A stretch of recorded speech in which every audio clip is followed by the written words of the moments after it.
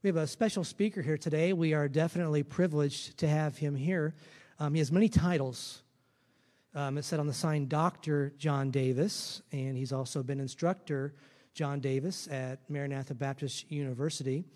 He's had the title for me as example, as counselor, as encourager, but probably the best title that I have for him is pastor. If anybody here has ever wondered who I call pastor, it's John Davis.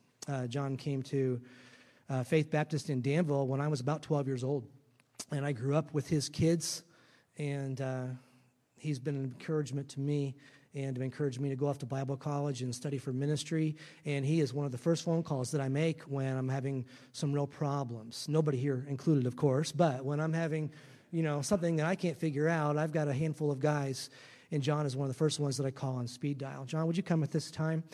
I grew up listening to Bible preaching, and John's been faithful to the Word. I chose that last song that we sang because of the wonderful encouragement. And so welcome to Calvary Bible. Thank you for being here. Thank you. Thank you, Pastor. What a joy and pleasure this is for me to be here in this pulpit, especially with this pastor. And Brother Jeremy is very special to our family. When you say the words Jeremy Lazzell, everybody smiles. And it's because he's had such a joyful spirit and a wonderful impact on my family. My son Matthew and he were best friends and roommates at college. And we thank the Lord for the influence that Jeremy has been on him and the influence that my son Matt has been on him. If you have your Bible, would you join me, please, and turn to Matthew chapter 9. A little bit different kind of a message, perhaps, than you're used to this morning. I certainly believe in the inspiration of the Scriptures, a verbal plenary inspiration. Every and all of the words of the original manuscripts were inspired of God. We can count on them, and we can be sure that they are true and sufficient and exactly what God wants to communicate to us. So we're going to do a little word study this morning, and I invite you to follow along there. I'm going to be reading from the King James Version, chapter 9, and verse number 1. It's talking about Jesus, and it says, "And he entered into a ship and passed over and came into his own city. And behold, they brought unto him a man sick of the palsy, lying on a bed. And Jesus, seeing their faith, said unto them, the sick of the palsy, Son, be of good cheer, thy sins be forgiven thee." Heavenly Father, we thank you for your word. We ask that you might add your blessing to it. We ask that we might be able to focus our complete and undivided attention upon you this morning, and help us, Father, to hear from heaven. And we ask not only would we hear a truth, but we might understand it. And then, Lord, help us to make an application in our own lives, in our own situations at this particular time in our life with the issues around us, nationally, regionally, and even personally. Help us, Father, to see that you have a message for us this morning from your word. And so we ask that you might speak to us in Jesus' name. Amen. The message this morning is entitled 5 Reasons to be Cheerful. 5 reasons to be cheerful. Do you need a reason to be cheerful? We should not need a reason, but God has given us some. I don't know what makes you cheerful or excited or encouraged, but we have an example in the Word of God of several different things. I'll not belabor each point, but I want you just to see the importance of it. God desires for us to be encouraged. He desires for us to live a full life. As a matter of fact, in John 10:10, he says, "I am come that you might have life, that you might have it more abundantly." So you need to have an abundant life, more abundant than it was before you found Christ as your Savior, or more abundant than the average person who does not know the Savior. And by the way, I hope that each of us here in the room this morning and under the sound of my voice can say, I know for sure that Jesus Christ is my own personal Savior. If you cannot make that statement with clarity and with authority, may I encourage you to consider this. Christ died on the cross to save you from your sin. And that's the only way you can be saved from your sin. There's an eternal heaven that awaits each person who knows the Savior and that He has removed their sins and given them a home in heaven. That's the only way we can say that He is, for sure, on our way to heaven. So I hope that you are encouraged because God wants us to be encouraged. Think about this. There's nothing that is a greater disgrace to the Lord Jesus Christ than a despondent Christian. Think about it. Would you want to befriend someone who's always discouraged, Someone who's always down in the mouth? Would you want to follow someone who never is sure about where they're going and sure that everything is bad, everything is wrong, nothing is good? Whenever there's an idea, it won't work. Whenever there's a suggestion, it's not going to happen. And they can always find something wrong, something fault with everything. They read or hear the news, it's bad. When they read and hear about their friends on Facebook, it's bad. And so they always have that negative spirit. And what does that do to you? Well, of course, it drags you down too. So may I caution you to be careful about who you follow. But let me even caution you even more. Let me caution you about how you impact others. Whatever circle of influence you have in your neighborhood, in your family, in your job, are you making a positive, encouraging impact on the lives of others? So why does God want us to be encouraged? Why does He want us to have this cheerful spirit? Here's the reason. Because He loves you. Is that not a good reason? Of course it is. How many of you like to be loved? Of course, all of us, we want to be loved.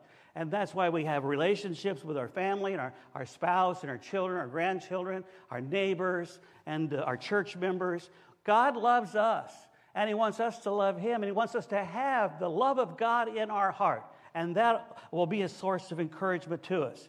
So we want to make sure that we are not giving the wrong impression of who God is and how He affects our lives. By the way, what do you do when you're kind of discouraged? What cheers you up? We all have our go-to thing, right? That we say, oh, I don't feel so good today. I'm kind of discouraged. I'm a little depressed. I think I'm going to... What do?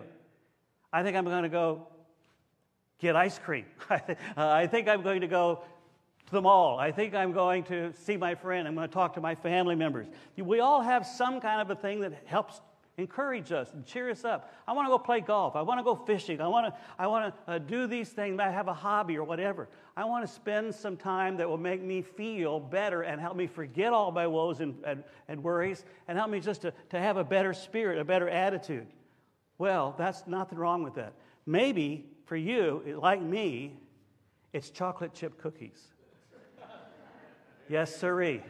How many of you say, that's a go-to, right there. That's a positive. I love chocolate chip cookies. Problem is they don't love me as much as I love them. And so whatever it is that you would look to help you get out of your funk or get out of the little ditch that you're in, depression-wise, and feel better, that's nothing wrong with that. That's fine. But the problem is those are all exterior. There are times when you can't go fishing. There are times when you can't talk to a loved one. There are times when you can't even find a chocolate chip cookie when the jar is empty. So we need to have resources that are internal and not relying on those that are external. Remember when David was overwhelmed and was discouraged? What does the Bible say he did in Samuel? It says he encouraged himself in the Lord. Our source of joy and cheerfulness and encouragement needs to come from within, from the Holy Spirit that lives within us, from the Word of God that we have put in our hearts. So we need to see how God says, I have some things that anyone and everyone can rely upon to encourage you. Look again at the verses that we read, verse number 2. It says, and behold, there brought unto him a man sick of the palsy, lying on a bed. Jesus, seeing their faith, and said to them, sick of the palsy, Son, be of good cheer, thy sins be forgiven thee. It's an interesting phrase that it says, be of good cheer, or be encouraged. Maybe in a different translation. Take heart. The same idea in each one of these phrases. We cannot find a better encouragement than that when the Lord says, be of good cheer, be encouraged, take heart, take courage. And then he says, here's why. Look at the end of the verse. Thy sins be forgiven thee. If you are forgiven, as I said a moment ago, if you know Jesus Christ as your Savior, think about your home in heaven. God says, I have prepared a place for you, and that where I am, there you may be also. In my Father's house are many mansions, and if it were not so, I would have told you. And he prepares a home in heaven for each person who knows Jesus Christ as their personal Savior. And so the first reason we have for being cheerful or being encouraged or taking heart is that our salvation is permanent. It is not a temporary situation. It is not something that's going to leave us or to be removed or we can lose on our own. It is forever. I will never leave you nor forsake you. And lo, I am with you always, even unto the end of the world. Your salvation is eternal. Eternal life through Jesus Christ our Lord. Let me ask you a question. How long is eternal? Forever. Not going to change. Not going to be in any way removed. And so think about that every day. I don't know if you spend some time meditating on the Word of God, but meditate on that wonderful truth. My salvation is forever. It is permanent, and nothing can change that. Height nor depth nor any other creature, Romans says, can take away our salvation. In this word here in verse number 2, that's translated for us in the English, good cheer, to be of good cheer, or to take heart.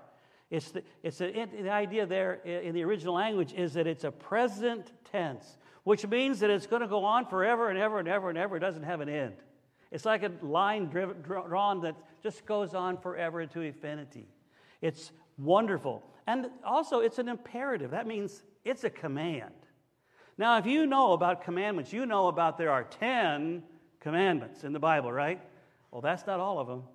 There are hundreds of commandments throughout the Word of God. And here's a commandment that Jesus gave. If you have a Bible that indicates the words of Jesus, notice that this is in His own words. He says, take heart. He says, be of good cheer. Why? Your sins are forgiven. Think about that. Meditate on it. And thank God for it every day. You ought to make sure that it's just an automatic thing for us during the day to thank God for our salvation. I thank my God upon every remembrance of you.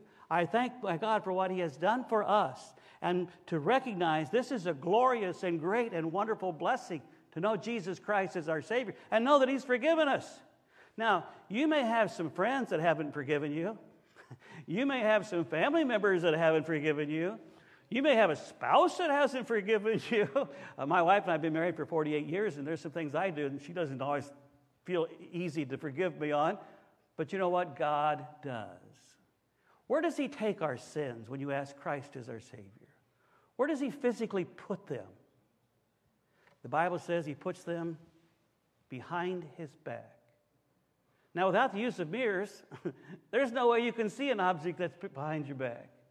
He removes them as far as east is from west. I'm not sure what my directions are in the auditorium this morning, but as far as east is from west, He's removed our sins from us. You can't get any further away than that. Thank God that He is a God that forgives forever. But that's not the only way this phrase is used. Turn with me to Matthew chapter 14.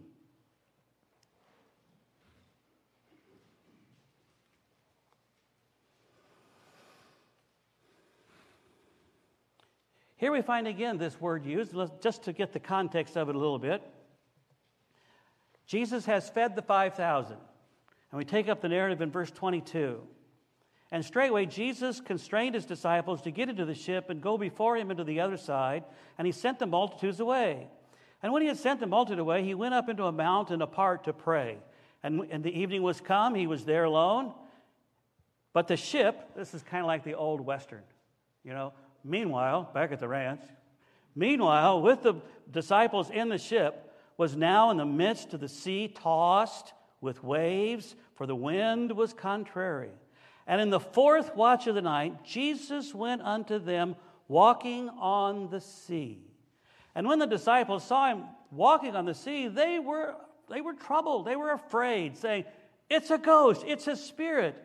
And they cried out for fear. I chuckle at this narrative, but it's probably not very funny. It wasn't very funny at their time either. Jesus sends the disciples out across the Sea of Galilee in the night, and then He goes up on the hillside and prays. And they're out there by themselves.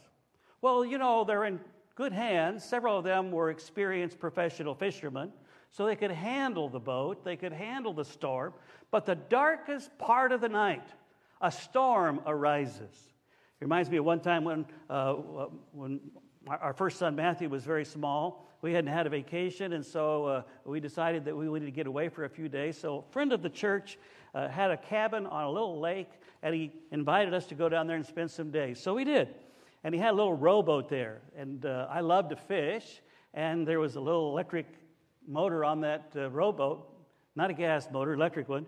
And so we decided to go out in the afternoon and have a little time on the water, just Matt and I. And we had our second son. He was a pretty small baby, and Gail stayed in the little trailer with them. So we get out on the water, and guess what happened? Exactly. A storm came up. I mean, it was pretty sudden, too. Like, there was, hanging over our heads, and black clouds and wind. And this is just a tiny little John boat. And so I said, well, we have to go across the lake and get back to our trailer. And I started going, that wasn't going to work. And it wouldn't, the motor wasn't strong enough to push against the wind. So I decided, well, I'll follow the shoreline. I got next to the shore and tried to go. It was a long way around. I wasn't sure the battery was going to be strong enough to make it all the way around. And it was kind of a hairy little incident. And my son Matt was young, maybe 4 or 5. I guess he was 5. That's the age difference between them. And so he would say, Dad, son, this is fun, isn't it? Splash the water on you. This is great, isn't it? And I'm terrified inside. And but you don't let that your son see you shiver. And so we puttered around the exterior of the little lake there and made it back to our dock, and safe and sound. Got inside, and then I said, "Oh Lord, thank you. I thought we were not going to make it. I thought we were on our way home." And so, but God does something special. Here's the same thing with the disciples. They're in the middle of a sea, the middle of a storm. They think they're going to capsize, but notice what happens. In verse 26, and when the disciples saw him walking on the sea, they were troubled. They said, "It is a ghost, a spirit," and they cried out for fear. And Jesus straightway raises his hand and spake unto them, verse 27, "Be of good cheer. It is I. Be not afraid." Friend, take heart. Don't be afraid. I'm right here with you. And here's the second reason we have to be cheerful, and that is the Savior's presence with us. We mentioned a moment ago that Jesus has said, "I will never leave you nor forsake you. And lo, I am with you always, even to the end of the world." Now, our windows don't show what's going on outside, but I think most of us could realize that out there is the world. Trees, grass, cars, houses, just like it was when we came inside, right? I mean, we all pretty much are sure of that. But what if we were afraid the world had disappeared while we were in here at church? And there was no more world out there.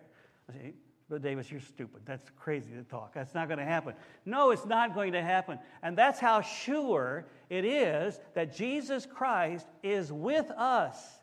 He has given himself to us. And so he is ours. He is here with us. It's a wonderful thing to have the assurance that Jesus has not left us, that he is here, and that he is in our midst. And his presence with us, his eternal closeness to us, even as Matthew 28 says, and his promise never to leave us, as Hebrews 13 says, and his eternal compassion for us, his loved one. Don't you just feel more complete when your whole family is together? Our 3 children are scattered out across the United States. Our daughter and her husband live in Phoenix, Arizona, and we have a son that lives, and his family lives in Danville, Illinois, and one son that lives with us in Watertown, Wisconsin. But once or twice a year, we get the whole family together, all the kids. We have 7 grandkids, and well, not the grand dogs. They probably usually stay at home, but there are 5 of them, and we get together, and it is just the most satisfying time that Gail and I have in life. There is just something about being together with your loved ones. When my son was in high school, he'd often go with the youth group or friends and do some things in the evening. Now, my wife and I are not late night owls, so we'd often say to him, "Now, Matt, 10 o'clock, you need to be home, and so please knock on our door and let us know you're here and wake us up." And sometimes he would. air knock, you know. And he said, and I didn't hear that. So I decided to do something foolproof. All right, we had a garage that was set back away a little bit from the house, and the driveway on the side of the house. And so I installed a motion detector light at the top of the garage. And I had two bulbs, and I shined one pointed down toward the garage, help him get into the garage, and the other one I shined directly into my bedroom. So that as soon as somebody came down the driveway, it shined right in my bedroom, right in my eyes, and I knew when somebody was in the driveway. And it baffled Matthew. He didn't know how I knew. We had this old house that we'd kind of remodeled, but it had, you know, it was an old house, so it had creaky stairs, and all the bedrooms were on the second floor, and it was impossible to get up the stairs without, you know, sounding the alarm, so to speak. Every step would shout, I'm here, I'm here. But he could climb those stairs without ever stepping on a creak. I don't know how he did that, but he couldn't get around the motion detector light that shined in our windows. And it just made me feel good to know when I saw that light, he's home. They're home. The kids are here, safe and sound, under our protection in this house. What a wonderful encouragement that is, to know that they are there. And His presence with us, the Lord's presence with us, His compassion for us is unchanging. It is eternal. It is be not afraid. Whenever we face a circumstance that is fearful, whether it's a health issue or a physical accident or whatever the case might be, we sometimes are afraid, and we have to remind ourselves, Jesus said, be not afraid, I am with you. It is be not afraid. And we have a second reason why we can be of good cheer, why we can take heart, is because of the Savior's presence. Moving on, let's go to John chapter 16, please. And I'll move on quickly here. John chapter 16. We won't take time to review the whole chapter. It's a great opportunity for you to realize the relationship that Jesus had with His disciples, regardless of where He was sending them and whatever the situation was. But I want you to notice the last verse in the chapter. Jesus is speaking to His disciples, and He says, these things I have spoken unto you, that in me ye might have peace. In the world you shall have tribulation, but be of good cheer, or take heart. I have overcome the world. Here's the third reason why we have to be cheerful and confident, and that is the Savior's presence with us. He has promised to give us that peace, His peace. In the world, we're going to have trouble, tribulation, but with Jesus, we have peace. Again, these things have I spoken unto you that you might have peace. In the world, you're going to have trouble, tribulation, but be of good cheer. I have overcome the world and can give you peace.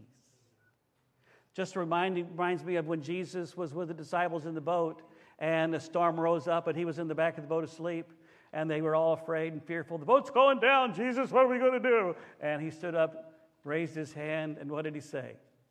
Peace, be still. And He calmed the winds, and He calmed the waves, and He stopped the storm. Ladies and gentlemen, when a storm comes into our life, our privilege is to rely on Jesus to say, don't be afraid. I am here. Whether it's standing beside a bedside or in a funeral home, or whether it's just standing beside a despondent friend or loved one, we can always be reassured and comforted and encouraged by the peace that God gives us.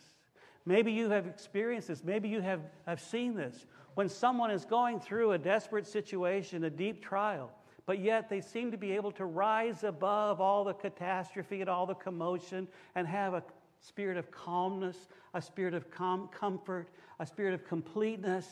And you look at that and say, how in the world can you be so calm when everything is so chaotic? The peace of God that passes all understanding shall keep your hearts and minds in Christ Jesus. Just like Jesus said, in the world you're going to have tribulation, but I give you my peace. And there's a good reason for us to be comforted, to be encouraged, to take heart. Notice He says, I want to give you peace for the trials that you face. just as he was talking about the tribulation here. But he also gives us peace from trials. You ever think about that? Did you ever look at somebody else and the problems that they're having, and you ever stop and say, Lord, thank you, I don't have that problem. We haven't seen that catastrophe. That tragedy has not touched us. Why? Because God has spared you and has given you peace from trials. He gives us peace for the trials. And so we need to be thankful for that. It is a source of great comfort and wonderful assurance that we can have great peace, have they which love thy law, and nothing shall offend them. We look at our national situation and the division within our country and the amount of doubt that we have in our government officials, in our health systems, and we wonder, what's going to happen? How is the world going to ever overcome this terrible pandemic situation? Peace. Jesus gives us his peace. And we don't have to let it turn our stomachs and give us turmoil. We don't have to be fearful. We don't have to be biting our nails and pacing the floor, thinking about what's going to happen in this pandemic. We can rely on the peace of Jesus that passes all understanding. And we can be encouraged, even in the midst of a trial like that. Let's go to Acts chapter 23. And we'll notice the next time that we find this word or this phrase used in the New Testament. Paul here has been arrested for preaching. He's been warned about it, didn't heed the man's warning, went ahead and did it anyway. Government said, don't do it anymore. And he said, I can't obey, I have to obey God rather than man. And so he went ahead and preached, and he got arrested. And he got brought before the government officials. And they passed him off from one to another. And they threatened him. But he wouldn't stop, because God said, this is what you do. You are my spokesperson. You are my mouthpiece. You are my ambassador. Speak and preach my word. So he did. He continued on. And it got down to the point where he was about to be executed. And so in chapter 23, he was facing a trial before the Sanhedrin of the Jews. And he didn't know exactly what the pronouncement was going to be. He didn't know what the punishment was going to be. It could be his very last night on earth. And the two segments of the Sanhedrin were arguing about what to do with him. And Paul was taken to his cell and locked in for his last night on earth. Notice with me in verse number 11. And the night following, the Lord stood by him and said, be of good cheer. Be encouraged. Take heart, Paul, for thou hast testified of me in Jerusalem. Notice this part. So thou must bear witness of me at Rome. Now, why is that significant? How do you go from Jerusalem to Rome if you're dead? What the Lord was saying to you, Paul, don't be afraid of what these people are threatening to do to you. They're not going to execute you in the morning. You're not dying. You're not leaving earth. I am not finished with you yet. By the way, God is not finished with any of us yet. You know how I know that? We're still breathing. We're still above ground. And as long as we are here, as long as God gives us breath, he has a ministry, he has a way for us to be a spokesperson for him, an ambassador, a witness for him. And God wants you and I to be committed to him, to be surrendered to him, and be useful to him. So what a blessing it is. Paul in that night heard the angel of the Lord, or the voice of the Lord spoke to him and said, Paul, you're going to take the message of the gospel to Rome. And you're going to be able to give it right to the officials in Rome. So he knew that he had great opportunities. The potential for service of the Lord is infinite. And that's the fourth reason we have to be encouraged, or to be cheerful, and that is our service potential. God is not finished with us yet. And being able to serve the Lord Jesus Christ gives us great encouragement, gives us great cheer to think that my life can count for Christ. I can still do something for him. And what a blessing that is. The blessing of serving the Lord Jesus Christ. I was saved as a freshman in college. I was invited to church, a new church that was starting in our town. The very first service of the church, the Grace Baptist Church in Morris, Illinois, I was invited to attend, and I went with my friend. And we went there, sat in the little pews or chairs there, and the guy preached out of the Bible. I'd never heard anybody do that before. And he gave a clear message of salvation. Never heard that before. He told me that I was a sinner and that I deserved a penalty in hell forever. Never heard that before. He told me that Jesus loves me, died on the cross for me, and offers me forgiveness. Never heard that before. He said that if I would ask Jesus Christ to forgive me, He would do it. Never heard that before. So we left that service, and I was upset. I said, who does that guy think he is, telling me that I'm a sinner and that I'm not going to heaven? But I was upset. I didn't want to go back. But my friend said, I'm going back next week. Are you going to come with me? I said, okay. You know why I was so drawn? That friend is sitting here this morning, my wife. And I liked her a lot. We'd just been dating a short while, and I thought she was pretty. I thought she was great. She has these beautiful blue eyes that go on for like ever. And she's just the sweetest person I've ever met in my life. And she said, would you come back with me? I said, I guess I could endure it for a little longer. And that scenario repeated itself for 3 or 4 weeks. And the Lord was speaking to my heart. I was under great conviction until finally I couldn't take it anymore. And I couldn't sleep. I got out of bed, knelt down beside my bed at my parents' house, looked out the window at the stars, and thought about God in heaven. And I asked Jesus Christ to save me. But here's the good part. He did. He heard my prayer. And He did forgive me. But here's the second good part. That pretty little girl, I married her, and we've been together for 48 years, and what a blessing that is as well. God gives us the wonderful potential to serve Him. You know, I had my plans set. I was going to be a businessman. I was going to make $1 million before I was 30 years old. And then the Lord said, I got a different plan. I want you to go to Bible college, and I want you to study for the ministry. So I did. And God has given me decades and decades of ministry opportunities. Wow. What a different life He had for me than I had planned for myself. And ladies and gentlemen, when we surrender our life to the Lord, He uses us.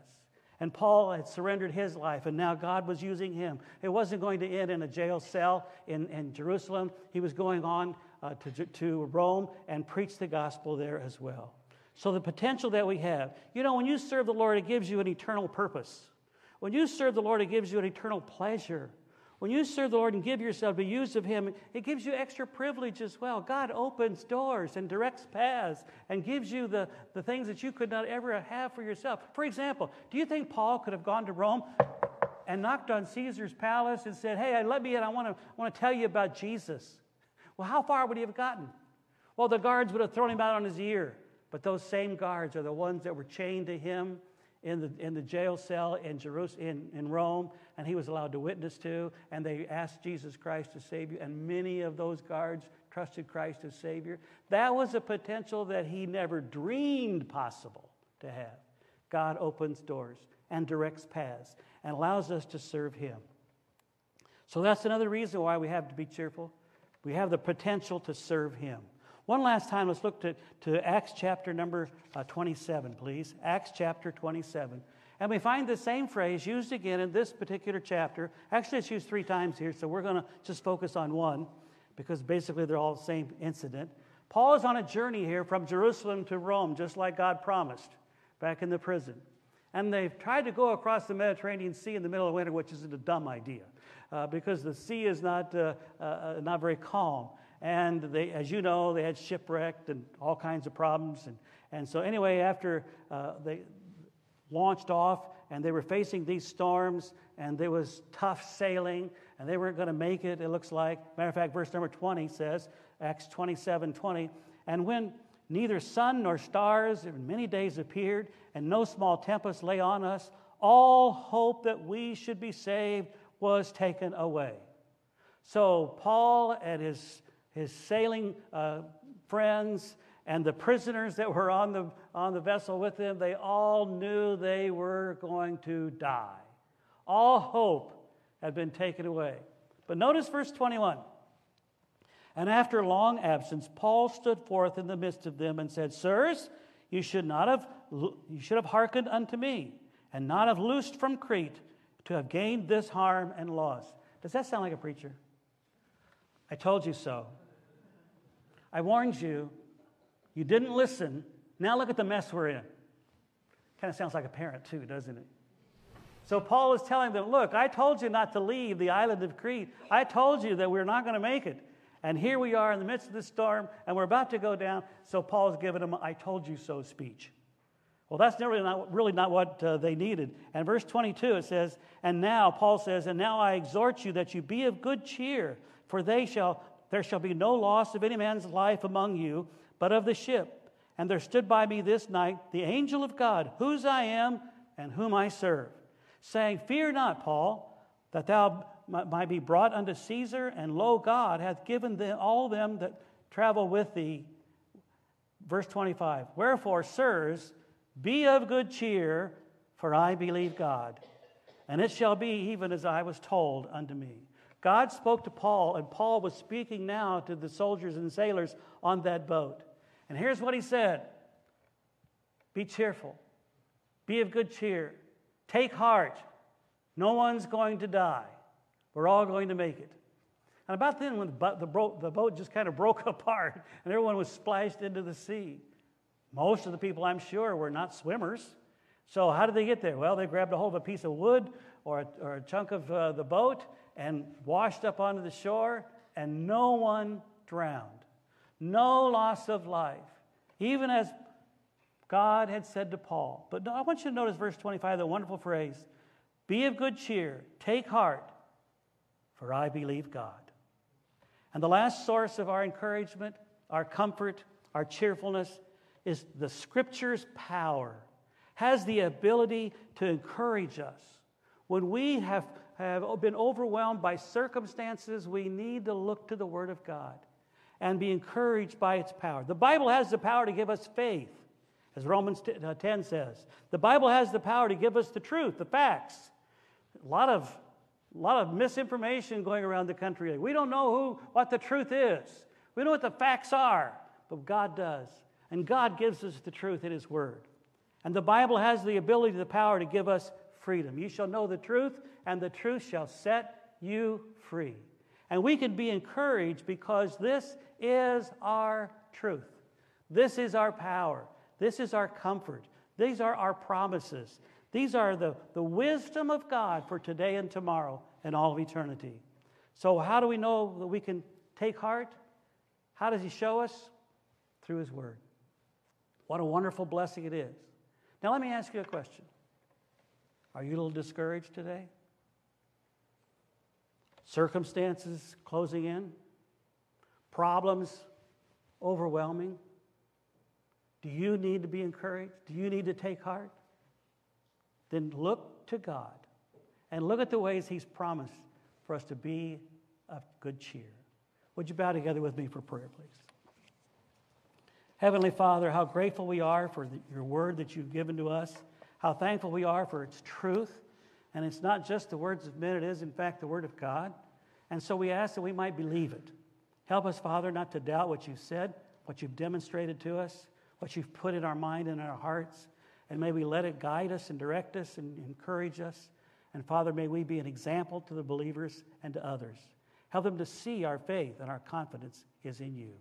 And thank you for it in Jesus' name. Amen. I'm going to ask the piano to play through, and I'd like to give us a chance to pray, maybe meditate on what we've just heard. Maybe you're here today, and that message that came right at the beginning, the only way that you can be saved is because Jesus Christ died for you. I'd invite you, even in this moment, you might want to pray and ask God to save you, forgive you of your sins if you've never done so. And this is the first step for us to having this encouragement. Maybe there was something else in the message that God was very specific about talking to you. Let's take just a moment and pray.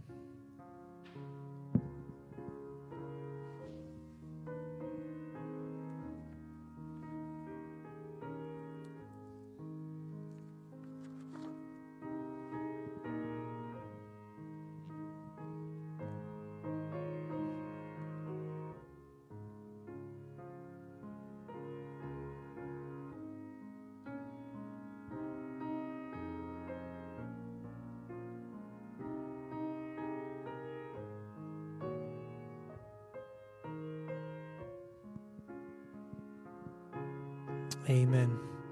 Amen.